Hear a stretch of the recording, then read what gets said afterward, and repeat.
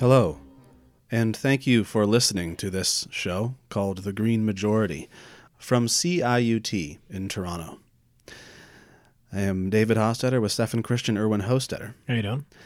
Stefan is going to interview today Emma McIntosh of the National Observer about a story she broke recently regarding Doug Ford's donors benefiting from government project approvals that override environmental protections.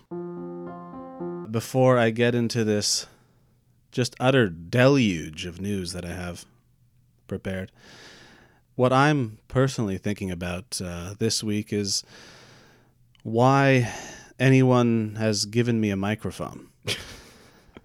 Why I'm even the guy. Why I'm the guy talking. I don't know why I'm the guy talking, but I'm the guy who's talking. And here we are. So, Stefan, what about you? I'm still actually thinking about part of the interview from last week with Stay Grounded, where we talked a little bit about the concept of slower travel and the ways in which we would have to decelerate our lives to allow for less carbon-intensive travel. You know, the idea that we could actually live better lives by consuming less, by giving ourselves, say, a 4-day work week, or more vacation time to be able to travel more slowly so you don't have to fly to Europe for the 3 days you get on vacation. All these ways in which slower living could provide both mental health and life benefits, but also environmental benefits.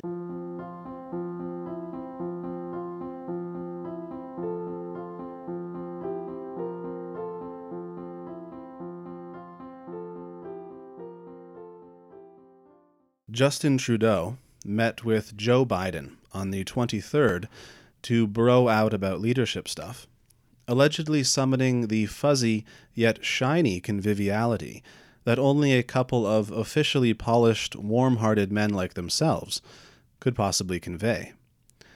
They managed this even though the meeting was limited to a video call, meaning their moisturized skin could not touch. Just picturing leaders' skins sliding between one another. Okay. Justin told Joseph he was happy the U.S. was back in the Paris Agreement, and Joseph told Justin the U.S. was going to start pressuring other countries to increase their climate ambitions. Julia Levin recently wrote for Environmental Defense that she hopes Biden's order to end fossil fuel subsidies will influence Canada to do the same.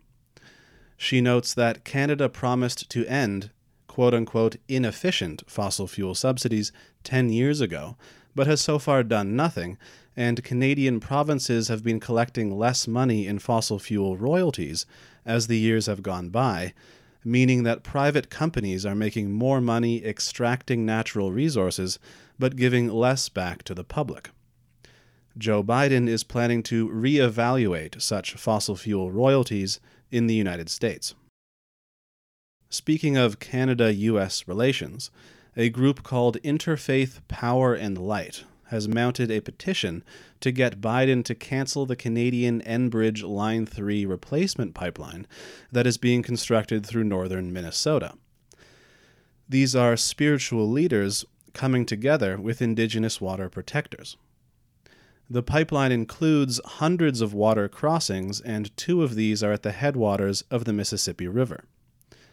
One point that pipeline opponents make is that there has yet been no federal environmental impact statement done for the project. A water protector named Tanya Obid began a hunger strike on Valentine's Day in protest. During the original public consultation process, 4,000 public comments from Minnesotans supported the pipeline, while 68,000 opposed it. Wild rice is one of the natural bounties being protected by pipeline protesters. They are also protecting the water. Ojibwe attorney Tara Huska recently stated at a water protector camp, quote, "We're taught that we must extract to live, rather than to live in balance and to live in a way that respects all life." You can join the hashtag Defund Line 3 campaign if you want to, online. Deb Haaland, who is, as of this recording, being considered for U.S. Interior Secretary, recently said in hearings that nature is here to provide for us, that fossil fuels will be necessary for years to come, and mines should continue to be developed in the United States. She supported and attended the Standing Rock protests against the Dakota Access Pipeline in 2016 and wants to transition the U.S. towards clean energy. Some Standing Rock water protectors are still being hounded by the U.S. government, obviously years after the fact. A man named Stephen Martinez, for instance, was recently jailed for refusing to testify in a case in which the police are trying to prove that it was not they who injured another water protector by the name of Sophia Wilansky.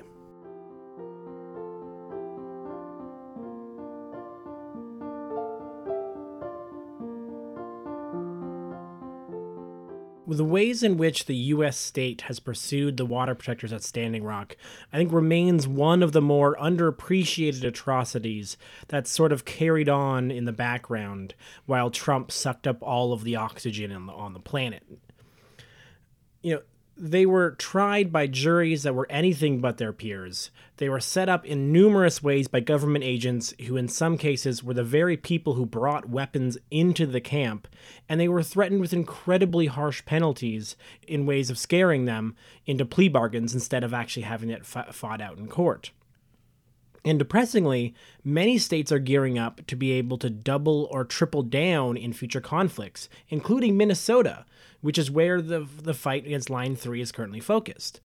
This is because of legislation that has already been passed in 14 states and is being considered in Minnesota, Arkansas, Montana, and Kansas. And the legislation designates oil, gas, coal, or plastic facilities as, quote, critical infrastructure, and adds new and incredibly onerous penalties for vague charges like trespassing or tampering. You know, for example, the bill would allow virtually anyone who is a part of a protest where even minimal damage is done to equipment that's on site to be charged as liable for the damage, and they can be fined up to as much as $20,000 and receive up to 10 years in prison. Pulling from reporting done by Mother Jones on the subject, these bills are being pushed by the right-wing and billionaire and oil industry-funded organization American Legislative Exchange Council, or ALEC for short, which began drawing up their draft legislation that these bills have been based on after Dakota Access, and in many ways in response to Dakota Access. And what's key here is that normally this concept of critical infrastructure is saved for things like nuclear reactors or dams.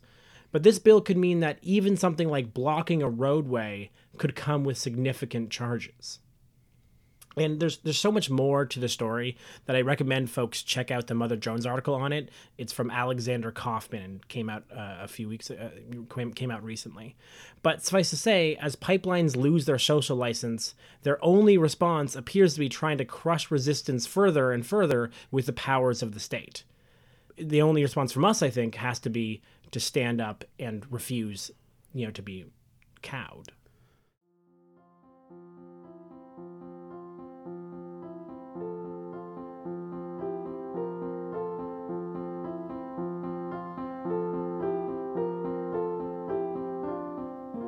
Our Ontario Premier, Mr. Doug Ford, is waiting for Michigan Governor Gretchen Whitmer to return his call. He wants to convince Whitmer to stop trying to shut down Enbridge's Line 5 pipeline, which is almost 70 years old and runs through Lake Michigan. Whitmer said in November that the state would shut down Line 5 by May because Enbridge is not reporting its risks properly, and the pipeline could break and devastate the Great Lake. Enbridge said in January that it would refuse to comply and appealed to a U.S. federal court, saying that Michigan did not have the authority to force them to shut the pipeline down. Michigan Radio quotes the organization Oil and Water Don't Mix as stating, quote, Enbridge's desperate attempt to weaponize the United States federal courts and bludgeon Michigan with an army of corporate lawyers is a delay tactic that will ultimately fail. Michigan Radio also quotes Mike Schreiberg of the National Wildlife Federation as saying, quote, This is a desperate move by Enbridge to keep its dangerous pipeline, posing an unacceptable risk to the Great Lakes and the communities, jobs, drinking water, and wildlife dependent on them. Enbridge knows it has a weak case because it relies on trying to take away Michigan's ability to protect its own waters. Here we have an example of how in North America, corporations often have more resources and are often more powerful than the governments that are supposed to be for the people. At least, Enbridge is certainly attempting to simply tell Michigan what it's going to do with its waters. This Line 5 pipeline is a dual pipeline, carrying oil as well as natural gas. It is connected to the Enbridge main line, which supplies oil sands crude to Chemical Valley in Sarnia, Ontario, where the crude is turned into gasoline, propane, diesel, jet fuel, and other fossil fuel products. The pipeline supplies 53% of all crude oil used or processed in Ontario, and around 2/3 of the crude oil used in Quebec. The Ontario Federation of Agriculture argues that Ontario farmers will find it harder to keep their cattle warm, heat their greenhouses, or dry their crops if this fuel is no longer available. Others worry about the thousands of jobs in Chemical Valley.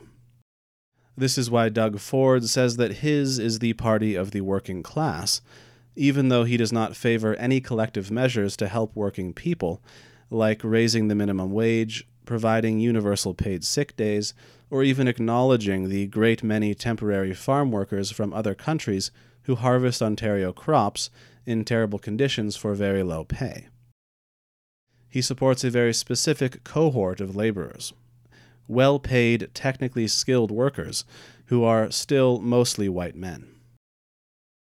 In any case, going back to the point about farming, Doug Ford's destruction of environmental protections and clean energy production in Ontario does not bode well for the maintenance of the land needed to grow crops in this province in the first place.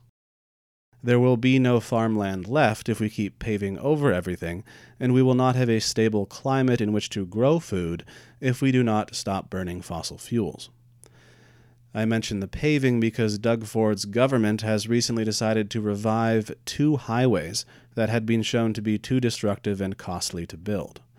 They are the 413 and the Holland Marsh Highway. The latter, of course, will go straight through the Holland Marsh. Relatedly, Enbridge is currently seeking a permit from Michigan to bore a tunnel under the lake bed to replace Line 3. A Michigan judge recently ruled that the Michigan Public Service Commission does not need to consider climate change or the need for new oil in general, as it decides whether to allow Enbridge to construct the tunnel.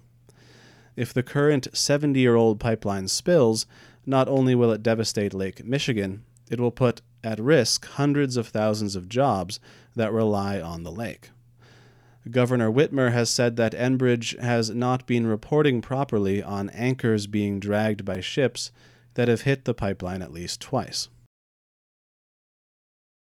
In the interview with Emma McIntosh that comes up shortly, we discuss a little bit about Ford's pro-developer mindset that is eating away at Ontario farmland, and that doesn't even, and we don't really get to the larger question or conversation about Highway 413, which will definitely run through swaths of farmland and also would further open up even more space for sprawl that would invariably lead to decrease in our own ability to grow food. And at this point, I think we have to see any extension of suburban sprawl, especially that which endangers farmland, as climate denial. In regards to the pipeline, I think the discourse around Line 5 sort of highlights one of the fundamental failures in the grow always mindset. Because in what world do we trust a 70-year-old pipeline or the company that runs it to be honest about the risks when time and time again we have let these companies off the hook when they've gone too far and allowed a massive spill? You know, why are the jobs of those destroying the air surrounding Chemical Valley more important than the jobs of those who rely on a healthy Lake Michigan? With pipelines, it is always a matter of when and not if they spill. And one that is old enough to have been drafted into the Vietnam War certainly does not strike me as one to trust.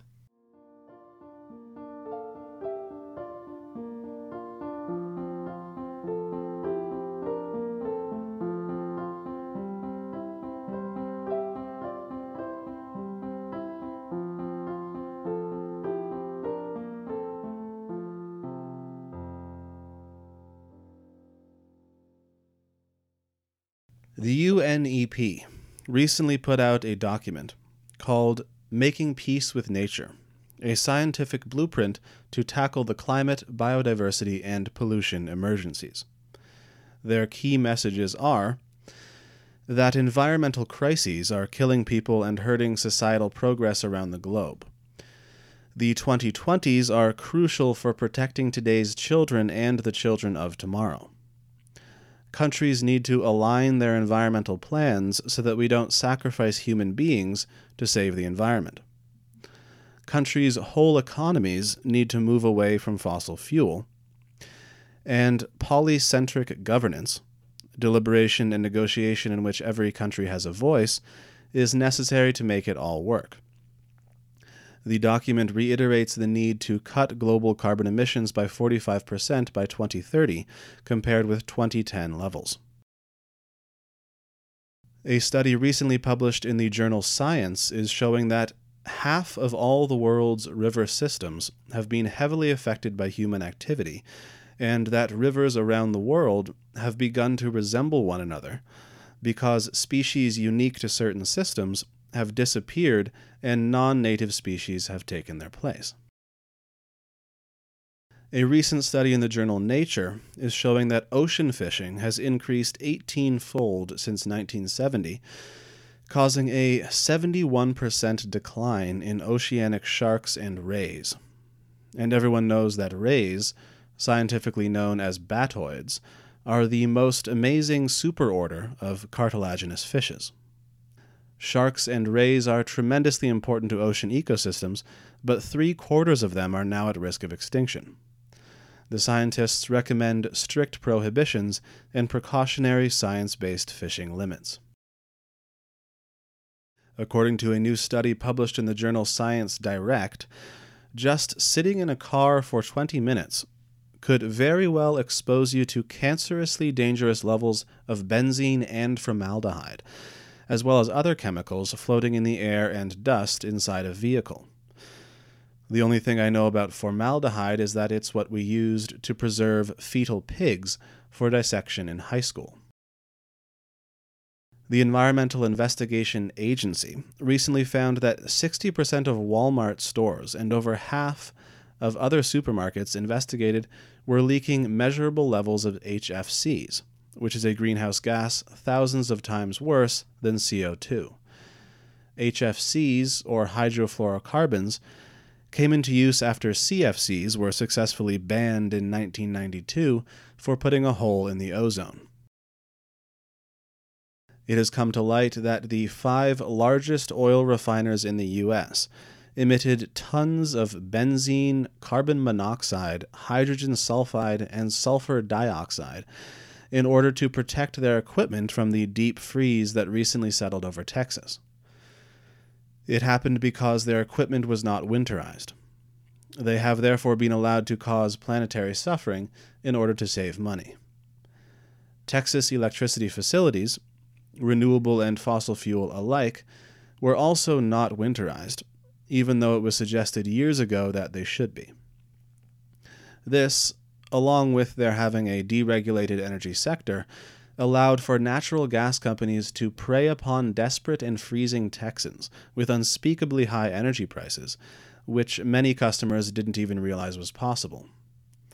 At least one natural gas company was heard bragging about the jackpot they had hit. Finally, a major Mediterranean oil spill with a mysterious origin has drowned small creatures in black sludge and littered Israel's beaches with tar. One volunteer suggested it will take decades to clean. The Israeli government either does not know or will not say where the spill came from. That last story of a mysterious oil spill coming out of the water that's dystopian level mystery sludge. But the good news, but I'll get to some good news first, which is that the good news in regards to the HFCs, which is that as we covered in December, the American government passed the American Innovation and Manufacturing Act, which actually requires the EPA to phase down the production and import of HFCs by 85% over the next 15 years, and actually gives them a direct mandate to do so, which is very important, and we can now actually trust this administration's EPA to actually try to take that seriously. So at least for the next 4 years, we should see some action on that. But back to terrifying things, I find this river study very disconcerting.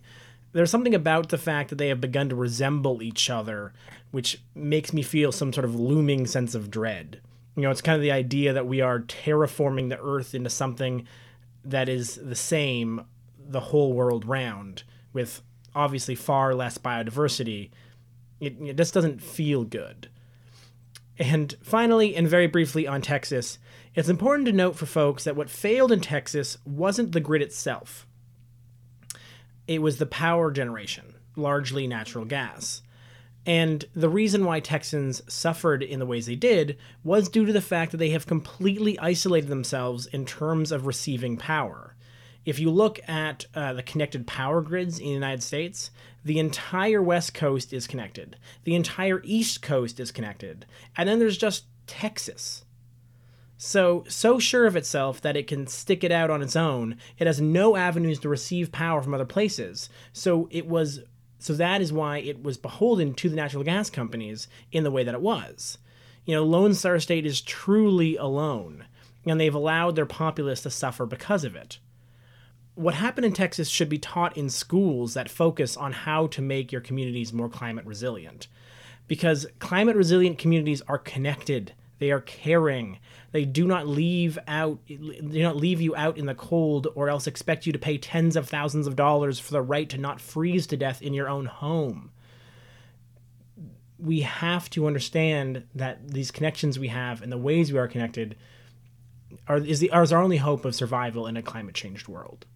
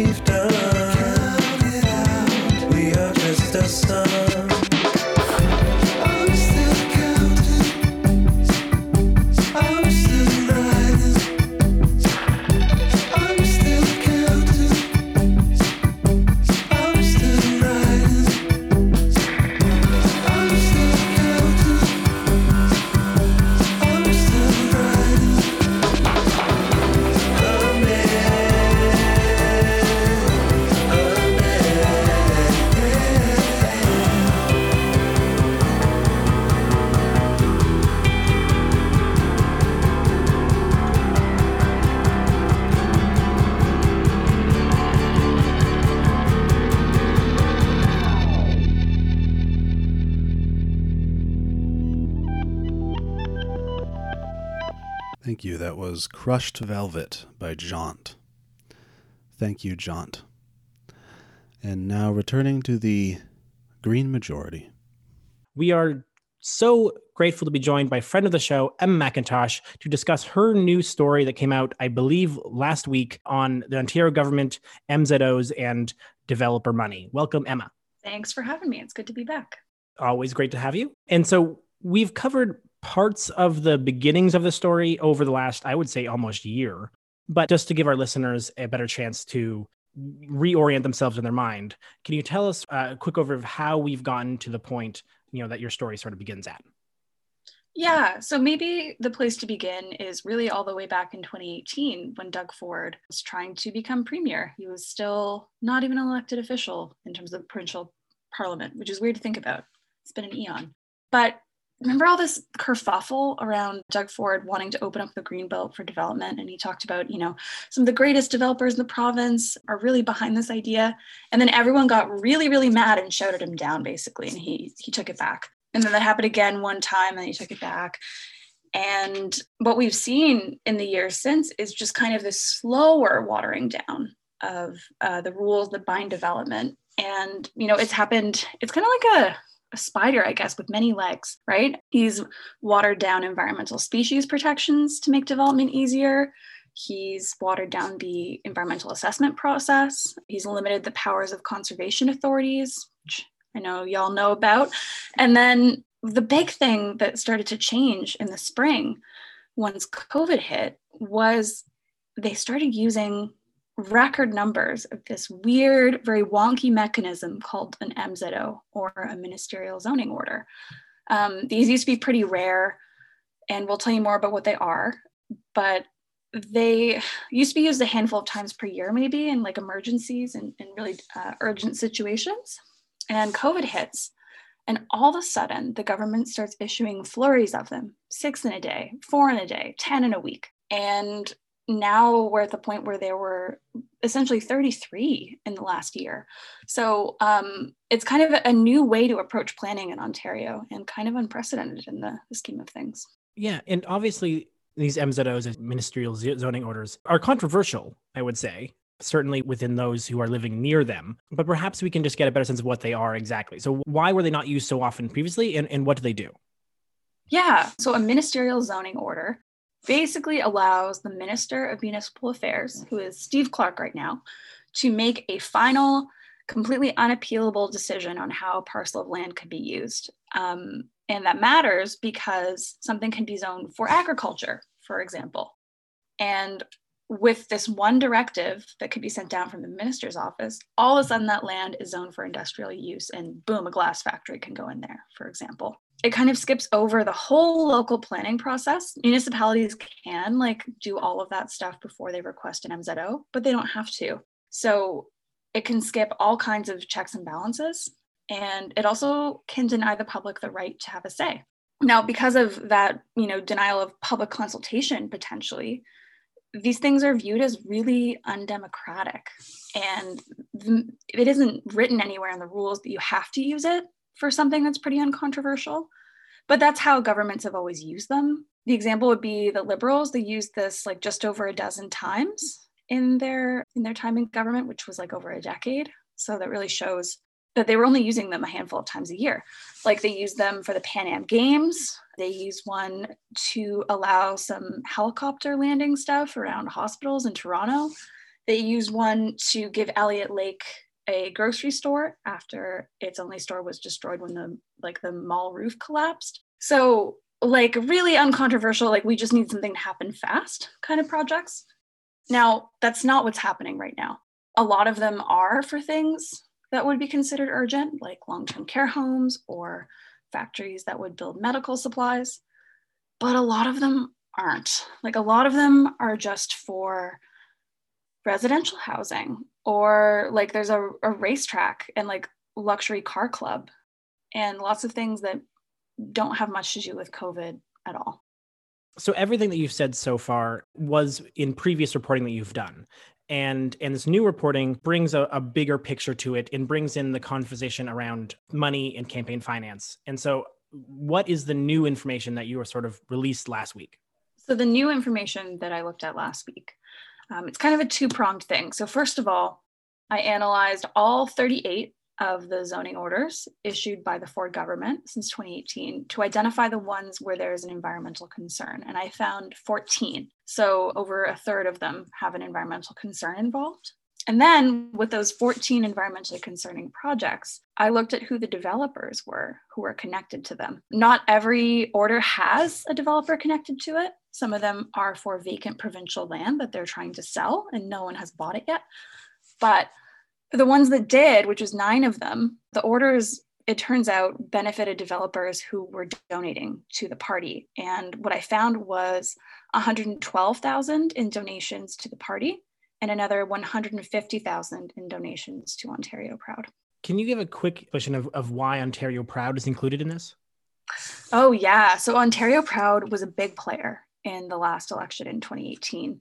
They are this third-party group that is definitely conservative. You might remember them from like a lot of memes that were everywhere on Facebook around that time, very pro Doug Ford memes. And they very much supported Doug Ford in that election. And because they're a third-party group, their donations are not as limited as the donations to parties.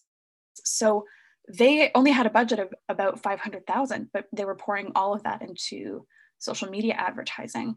And so like they have been widely kind of credited with helping push the PCs to victory. It's also worth noting that if that budget is only like about 500,000, 150,000 in donations to it is not insignificant. That's almost like a third, right? So this is not nothing that we're talking about. This is an amount of money that was significant. So let's try to put a little bit of a finer point on this with a specific example. Is there one case that you could use as a sort of example of sort of how this all went down?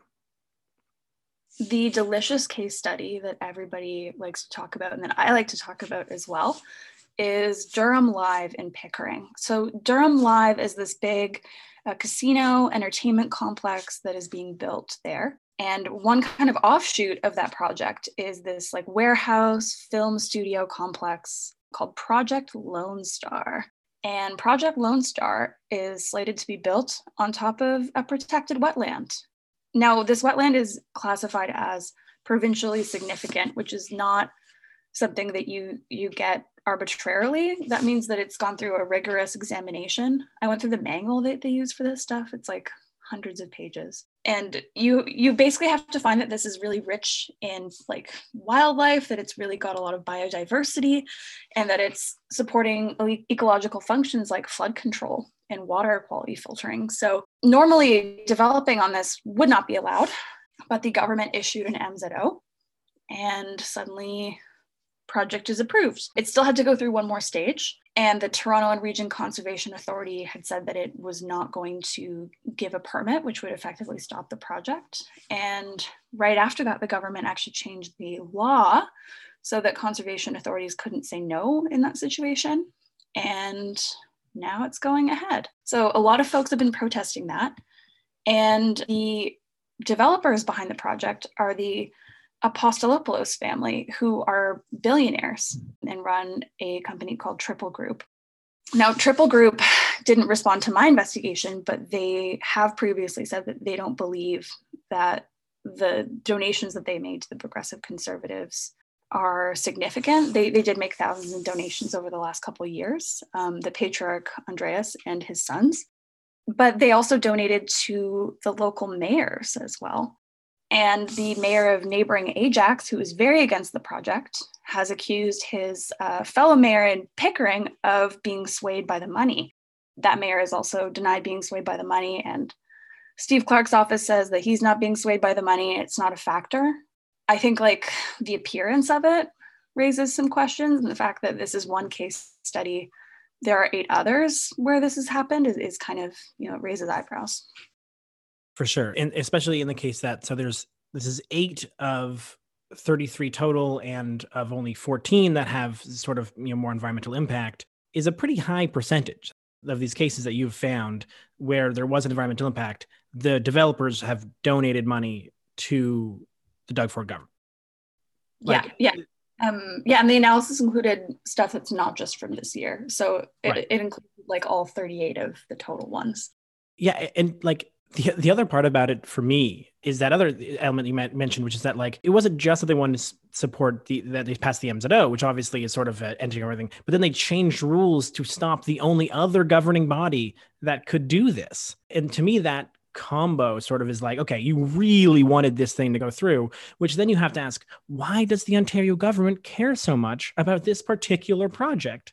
It doesn't strike me as something that is like super urgent. There's so many other things you can imagine. Like the Elliott Lake example to me is one of these things where it's like, yeah, do whatever you need. This community has suffered a tragedy. It needs something built quickly. That makes perfect sense to me. But the level of effort that the Conservatives are going to get this thing passed, it really draws the question. You're left with the question, why? And absent of a good argument from their side, like, I guess it's an interesting question, and maybe there's no answer, but has the provincial government stated why these particular cases, for some reason, were worthy of an MZO? So the reason that they point to these more controversial cases where there's no like affordable housing involved or no long-term care, again and again, they say, well, the economy is really struggling because of COVID-19, and projects like this are boosting our recovery. There are some questions around that. When you think about the economic cost of flooding, which, is increasing and likely to get worse if we lose wetlands that offer natural flood control, like those costs aren't nothing. I don't know what the cost benefit analysis there would be, but I know that the government hasn't answered when I asked them about it. And even beyond that, like, I think there's a real issue with the setup of that binary. It's not about jobs versus environment. Those things don't have to be mutually exclusive. With Durham Live, for example, the mayor of Ajax is pretty steadfast in saying there is a ton of land that could have been used for this. It didn't have to be built on top of a wetland. And it does raise questions, right? Like, they haven't heard an explanation for why this particular project was viewed as so important. And I think absent that, that's where these concerns start to prop up, right? Or crop up. Yeah. And it's actually, I think, it might have been kind of a miscalculation on their part. If you look at the ridings where this is happening, it's all around the GTA. It's pretty much all like 905 ridings, really vote-rich areas around Toronto in the suburbs where the Progressive Conservatives and pretty much anyone who wants to have a foothold in Ontario politics, they need to win there if they are going to win the election. These are the people who propelled him to victory. And he's really starting to make them mad. Like the mayor of Ajax is another example. Clearly, I talked to this guy for a long time. But he told me that he was a Conservative supporter, that this was his government, and he does not understand why they would do this. People have been out there protesting every week since like November. Like, the level of opposition is maybe more than the government anticipated. It's not just there either. There was a case in London where an MZO allowed a glass factory to be built. The residents were furious and they protested and made a lot of noise about it. And the company actually backed off last week. The mayor of Stratford has still, since said that he actually regrets asking for the MZO in the first place. So the awareness of these things is growing, and the backlash is as well. Well, thank you so much. I'm sure we'll come back to this as this continues, especially if we continue to see more MZOs. Always wonderful to have you on, Emma. Any last points that you think are important for people to know about the story? Yeah, if I could know one more thing, I think it would be that a lot of these MZOs were used to approve projects that went in on farmland. And I know that doesn't really sound like a big deal when I first mentioned it, but think about it. Like, farm fields are a carbon sink. They limit the extent of urban sprawl, which limits carbon emissions that can come from that sprawl. And they're also important corridors for wildlife. So when we're using up farmland like that at a really rapid pace, when we've already lost so much of our prime agricultural land, that's an issue for the climate. That's an issue for future food security. And people might not see that when it's like a one-off, we're losing one field here, one field there. But I think that that's a really important one. And I think that's probably, even beyond wetlands, which attract a lot of attention, I think that's the one that people need to keep their eye on. For sure, especially, in this time of COVID when local food production has really begun to be seen as even more important. Well, exactly. Well, thank you so much, Emma McIntosh from the National Observer. Thank you so much for all of your work, and have a wonderful day.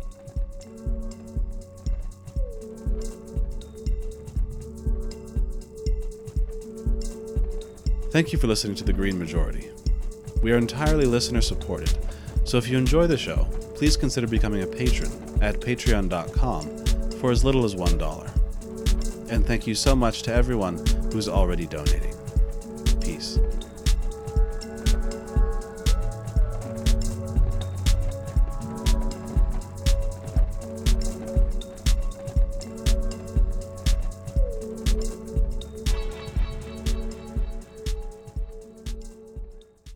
As a year-long investigation from Global News and APTN is showing the way that our genocidal colonial governance systems have left so many First Nations without clean drinking water. The Tatasquayak Cree Nation in northern Manitoba is appealing to the United Nations to put pressure on Canada to finally ensure that they have clean water. Even though Inuit land guardians have left their protest site at the Baffinland mine in Nunavut, a court injunction might be extended to prevent them from ever returning. The Mary River mine expansion has been under review since 2014, and final environmental hearings are supposed to happen in March. And 2 First Nations in Nova Scotia now, Sibiganagadik and Botlekek, are suing the provincial government for not allowing them to sell their catch under their guarantee to moderate livelihood fisheries. The Canadian Supreme Court ruled in 1999 that Mi'kmaq nations were allowed to catch seafood outside of the official season, but no Canadian laws were ever clarified to make way for this ruling. First Nations in Nova Scotia are now no longer waiting for the government and are simply starting to exercise this right, but Canadian laws are still preventing them from actually selling the catch. We covered in depth on this show back in the fall the way that Mi'kmaq people in Nova Scotia were being assaulted by non-native fishers for finally setting up their off-season fisheries. It has recently come to light that the Department of Fisheries and Oceans and the police knew of the violent threats against Mi'kmaq in advance, but did not come to their aid.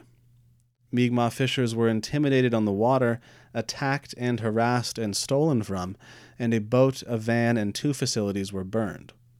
A man has recently been charged for firing a gun at a Mi'kmaq fisher several months ago. There is absolutely no excuse for the Canadian federal government to continue to allow these systems to perpetuate. The lack of clean drinking water is one that can be simply solved with investment. And it is investment that the Canadian government continues to decide to place elsewhere. As an example, just recently it was revealed that the government continues to find money for the $1 billion, yes, billion with a B, Coast Guard vessel. This is one ship. To put that in perspective, that means this one ship will have cost over half of what the government has spent for First Nations water and wastewater infrastructure on reserves over the past 4 years. This is decisions that are being made. The money exists. It's just a simple question of whether the federal government cares enough to do something about it. And they've invested, $1.8 billion. There was another announcement today that was more money in other ways. But this has been a problem for decades, and government after government has simply just not invested the amount of money to do this. It's unconscionable, and we as Canadian citizens should refuse to accept it.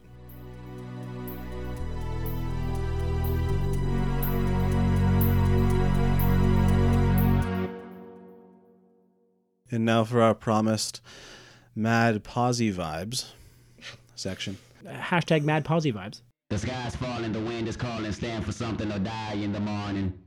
The Kingdom of Bhutan, which is the world's only carbon-negative country, has also had only 1 death from COVID-19.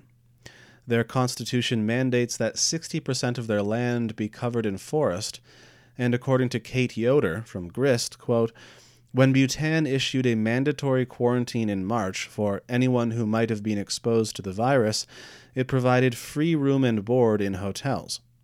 It also delivered food and care packages and offered counseling for those in quarantine. An ongoing relief fund launched by the king has given $19 million to some 34,000 Bhutanese struggling to make ends meet. Lombok Island in Indonesia has also seen a correlation between its climate action and ability to fight COVID-19. The island had already established groups to help communities adapt to climate change, and these groups were then easily mobilized to help stem the spread of COVID-19. Perhaps the Conservation Corps being proposed by Joe Biden could become a similar kind of community response group trusted by people in times of crisis. Also in Indonesia, runaway deforestation from palm oil plantations has been successfully curtailed. A decade-long trend of forest loss in Indonesia dropped majorly and has stayed low for several years now. Nathaniel Johnson paints it as a story of business, nonprofits, and activists working together. Singapore-based Wilmar International, the biggest buyer of Indonesian palm oil, noticed Singapore was choking in the smoke of burning forests and decided to no longer buy palm oil from suppliers that were burning down more forests. Other buyers followed suit, but it wasn't until activist groups started monitoring the forests from satellites and watchdogs were able to alert big palm oil buyers to the destruction that suppliers stopped destroying the forests. Engineers have developed a way to store energy in the small hills of Britain. These hills could be turned into natural batteries by using the intermittent energy of wind and solar, for instance, to move water to the top of a hill. When the energy is needed, the water is then released to flow down the hill, operating a turbine and producing the electricity again. Also in the UK, experts have identified a wonderful plant that is 20% better at absorbing dense roadside car pollution than other shrubs. The lead researcher said of the plant, which is called a cotoneaster, quote, "We know that in just 7 days, a 1 meter length of well-managed dense hedge will mop up the same amount of pollution that a car emits over a 500-mile drive." Sweden has decided to revitalize city streets by turning parking spots into pedestrian areas with picnic tables, benches, bike racks, and e-scooter parking.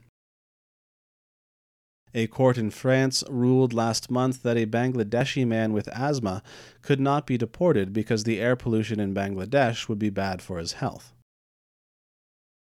Also in France last month, the government began requiring companies to rank how easy their electronics are to repair. Manufacturers of laptops and smartphones will have to give their products a repairability score out of 10, helping people understand how long the thing might last.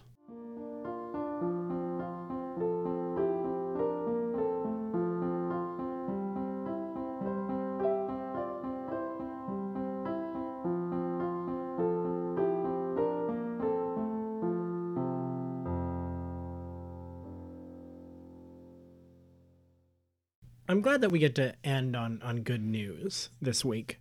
And that palm oil news is huge. I remember covering some of those stories on the show previously, and the sheer destruction and carbon emissions or greenhouse gas emissions that the industry was causing was beyond the scale that I think we are normally able to really comprehend. And it's also a great show of the combined power of consumers and nonprofit groups finding the right leverage points and pushing. As we'll hear next week in our interview with Amelia Meister of Some of Us, there are ways to harness our collective power and push companies to be better, but it often has to do with finding the places where they will listen. And also, for folks who want to nerd out with me, please send me all of your favorite versions of natural batteries. You know, as Dave mentioned, the UK is using its hills and gravity, but here in Toronto in 2015, we began a pilot project to store energy by pushing air into a giant balloon, filling a giant balloon that is in our harbor.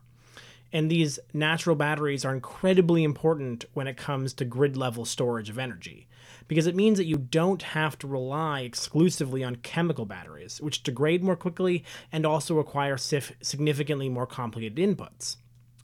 And it means, when you have enough of them, that you don't have to rely on spinning generators as backup electricity in case one of your other generators goes down, which is incredibly important because those are so often natural gas or fossil fuels, because if you need something to be able to turn on and turn off quickly, the easiest to do that with is fossil fuel generators.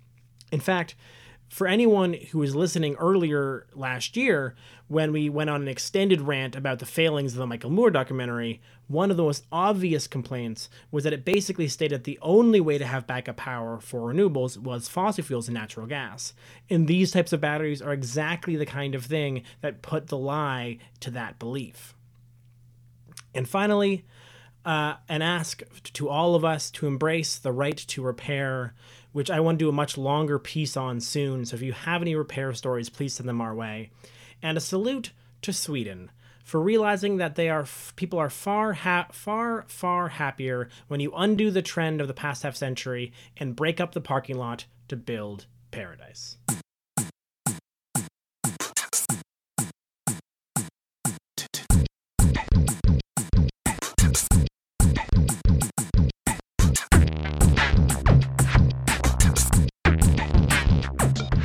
All right, listeners, if you have stuck with us this whole time and you've listened to the whole show, we would truly appreciate it if you would take a moment to rate and review us on Apple Podcasts or wherever it happens to be that you're listening. Rating and reviewing helps not only spread the word about the show, but it allows you to pass along to us your valuable feedback, which we promise to take into consideration going forward. Thanks so much for listening to The Green Majority. We'll see you next week. It's not easy being green. It's not easy being green.